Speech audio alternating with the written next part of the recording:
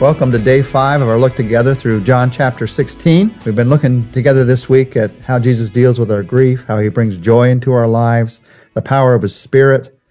John chapter 16 are Jesus' last words to his disciples on this night before he died. In John chapter 17, the whole chapter, he's going to pray for his followers. It's an incredible chapter. Here in 16, the last two things that he chooses to talk about, to teach about with his disciples, are prayer and peace. These are things that he's talked about again and again in John 13 to 16. Prayer and peace. They're at the center of God's resources for the kind of life that he wants us to live. You want to live the kind of life that God wants you to live? I do. And if I do, I've got to learn the rest of my life to practice genuine prayer. Not some idea of prayer, not some false image of prayer, but genuine prayer. Jesus says in John 16, 23 and 24, in that day, the day when the Spirit comes, the day when we learn to rejoice in him, in that day you will no longer ask me anything. I tell you the truth, my Father will give you whatever you ask in my name. Until now, you've not asked for anything in my name. Ask, and you will receive, and your joy will be complete. We've talked about joy the last few days. Notice here that Jesus says that the action of joy is prayer. You talk to God. In that day, you'll no longer ask me anything. He's talking about person to person, face to face, but you will continue to ask in my name. You'll talk to the Father in my name. The action of joy is prayer. Joy, in one sense, has two moving parts, ask and receive. The two moving parts are ask in Jesus' name and receive the Father's gift. Ask. Part of joy is the willingness to depend upon God for your needs. And you ask in Jesus' name. Now, some people think that's just tacked on at the end of the prayer. That's the most important phrase in the entire verse. You ask in my name. That reminds us that prayer is not some magic word that we wave over a situation, some spiritual abracadabra. Prayer begins with an attitude of heart that says, I want what Jesus wants. You ask in Jesus' name, and then you receive the Father's gift. A simple rule of building your joy through prayer is don't ask God for things you don't expect him to give. Why would you ask? Sometimes we ask God for things we don't expect him to give. Now, I don't ask God and demand that he gives. I realize that his choice is greater than mine, that his wisdom is greater than mine. I don't demand that God gives, but why wouldn't I expect that he's going to give what I ask him to give? You ask and you expect. And when you do that, when you receive, your joy, Jesus says, will be made full. It'll be made complete. It's interesting. Somebody on our research team wrote about this verse about prayer. This verse especially speaks to me while I travel. Knowing that I can reach out to my Lord and Savior for guidance and strength while I'm alone gives me the courage to face anything, the most difficult things. You ask and you receive and your joy is made complete. You practice genuine prayer. In verses 25 to 27, Jesus goes on to talk about what the disciples are facing in those moments of their life.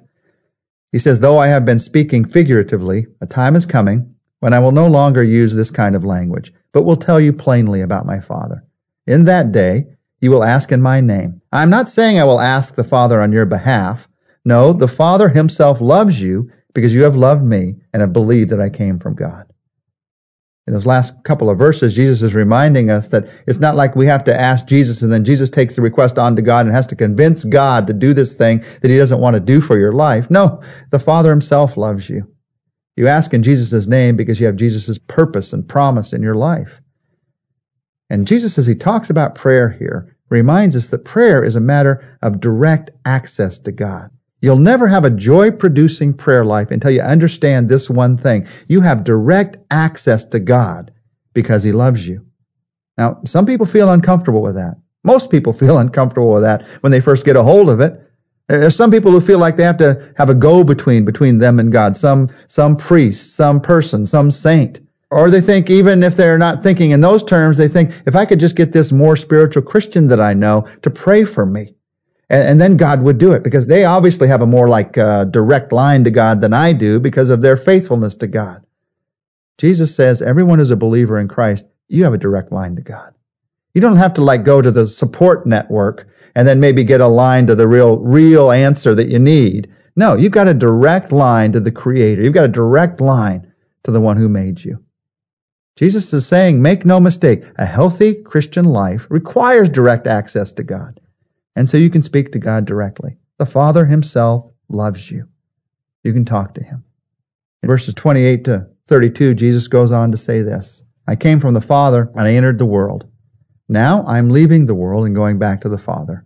And then Jesus' disciples said, now you are speaking clearly and without figures of speech. Now we can see that you know all things and that you don't need to have anyone ask you questions. This makes us believe that you came from God. You believe at last, Jesus answered. But a time is coming and has come when you will be scattered, each to his own home. You will leave me all alone. Yet I'm not alone. My Father is with me. That time is going to come very soon in the Garden of Gethsemane. When they come to arrest Jesus, the disciples will scatter and Jesus will be alone in the trials. In verse 28, this is very much Jesus' final farewell to his disciples. And in some ways, it's the story of his life in one verse. He says, I came from the Father and entered the world. That's the incarnation. I'm leaving the world. That's the resurrection and the ascension. And I'm going back to the Father. That's the glorification. And in verse 31, Jesus says in response to what they said about, we believe you came from God, you believe at last. This is the night before he dies. And he's saying to them, you believe at last. You finally get it. You really get it. Talk about cutting it close. Even at the end, Jesus is excited about their belief. And even though he knew they'd struggle in their faith, he can see the depth of their belief. I joked about cutting it close, but the truth of the matter here is it's never too late to believe. These disciples, even this last night with Jesus, they were discovering things, believing new things. If you think you've learned it all, you haven't. And if you think it's too late to believe, it isn't. It's never too late to believe. You focus on belief and trust as you talk to God and trust in him in daily life. That's one of the resources that Jesus talks about in these last few moments with the disciples, the resource of prayer and trust in God. But he also talks to them about something he's spoken about again and again. He talks to them about God's peace. In John 16:33, Jesus says, I've told you these things so that in me you may have peace. In this world you will have trouble, but take heart. I have overcome the world. I wonder, let me read 2 Bible verses for you. And let me ask you, which of these 2 verses best describes where your heart is right now? Does Job 3:26 best describe your heart? I have no peace, no quietness. I have no rest, but only turmoil. Or does John 14:27 better describe where your heart is right now? Jesus said, I'm leaving you with a gift, peace of mind and heart. And the peace I give isn't fragile like the peace the world gives. So don't be troubled or afraid. You see, there are times in all of our lives when we feel a loss of peace.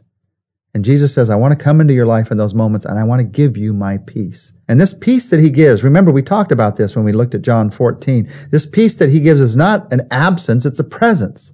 It's not the absence of trouble, it's the presence of peace in the midst of trouble. In this world, he says, you will have trouble. I love John 16:33. I think it's one of the most honest verses in the entire Bible. You're going to have trouble in this world, but take heart. I've overcome the world. Jesus has overcome the world. He gives us peace in the midst of trouble. It's interesting that in this chapter, John chapter 16, where Jesus talks about being kicked out of the synagogue and facing grief and even about being killed with his followers, he ends by promising peace and joy. Obviously, peace and joy are not dependent on our circumstances. You see, peace is not in our circumstances. It is in him. Don't miss this promise. Peace is inevitable when we are in him. So what do? You place your guilt and your plans and your dreams and your worries, your fears and your griefs in him, in his hands. And you realize that you are in him and the result will be peace. But it's a different kind of peace than the peace of the world. It's not the peace of escape. It's the peace of overcoming. Oftentimes we think of peace as escape. I've escaped to some place where there's no problems, no troubles. I'm on vacation. Jesus says, my kind of peace is a different kind of peace. I have overcome the world. Not escaped from the world. I have overcome the world. And peace flows from the confidence of the overcoming Christ. Peace flows from the confidence of the fact that Jesus is resurrected. There's nothing that anyone can do to change the fact that Jesus Christ has overcome the world. And so there's nothing that anyone can do to steal peace from every circumstance of life, even the most difficult circumstances. Now that peace has to be discovered. At least I've found that. I have to discover that peace in the circumstances of life. So how do I discover it? I discover it by listening to and acting upon what Jesus said. Jesus said it so clearly. Listen to me. You'll have peace.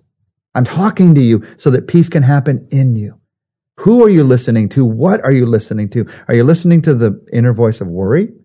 Are you listening to the turmoil around you in the world? Of course you won't have peace. There's no joy because you're spending so much time listening to the wrong voices. Jesus said, listen to my voice. In fact, right now, we take a few moments to talk to God in prayer. Listen to the voice of Jesus Christ. I have told you these things, Jesus says, so that in me you may have peace. In this world you will have trouble, but take heart. I have overcome the world. Just say, Jesus, give me your peace. Give me your peace in this circumstance I'm facing right now. You are the Prince of Peace. Give me your peace. Lord, I can't ask for peace for next week or next month or next year. I'm not there yet, but I can ask for it right now in this hour of my life. So give me your peace in this hour. I pray it in Jesus' name. Amen.